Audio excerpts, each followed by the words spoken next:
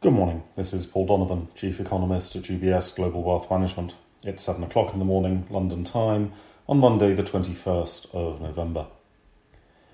Asian markets have been upset by confirmation that China's zero-COVID policy is not disappearing, with reports of further COVID-related deaths over the weekend and restrictions being reposed in areas where they had previously been lifted.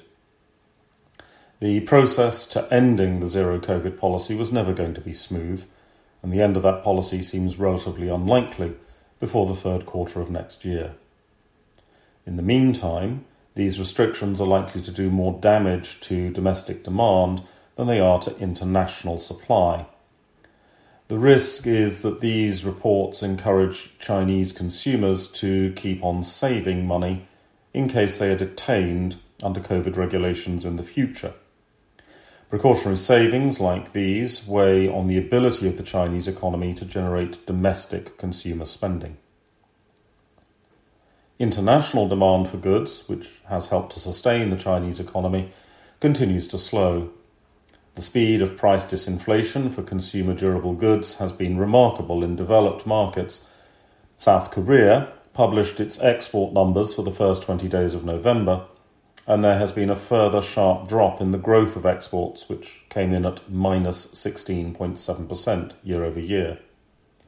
Chip exports and exports to China were particularly weak, although exports to China do not necessarily signal anything about China's domestic economy as such. Because of China's position at the end of global supply chains, this is also a signal of global demand. The level of demand for goods in the global economy will be headline news this week, as US households indulge in the national pastime of shopping by celebrating Black Friday.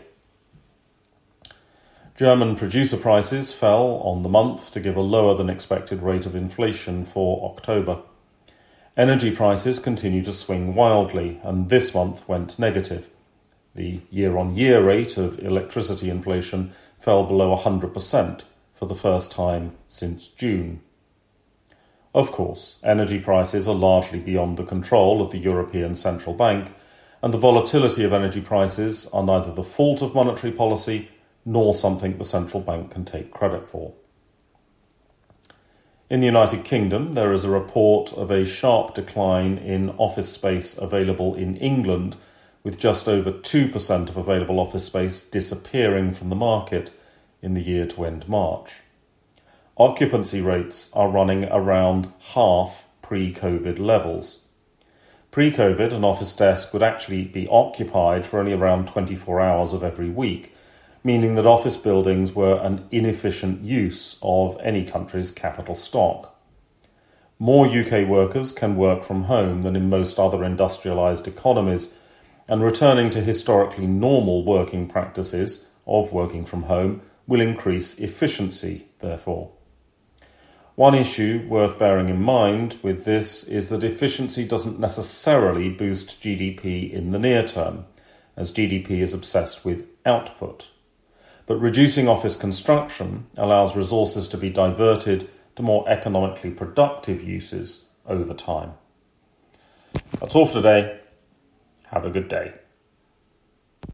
UBS Chief Investment Office's investment views are prepared and published by the global wealth management business of UBS AG or its affiliate, UBS. This material has no regard to the specific investment objectives, financial situation, or particular needs of any specific recipient and is published for informational purposes only. As a firm providing wealth management services to clients globally, UBS AG and its subsidiaries offer both investment advisory services and brokerage services. Investment advisory services and brokerage services are separate and distinct, differ in material ways, and are governed by different laws and separate arrangements. In the USA, UBS Financial Services Inc. is a subsidiary of UBS AG and a member of FINRA SIPC. For information, please visit our website at ubs.com/working with us. For a full legal disclaimer applicable to the independent investment views produced by UBS, please visit our website at ubs.com/CIO-disclaimer.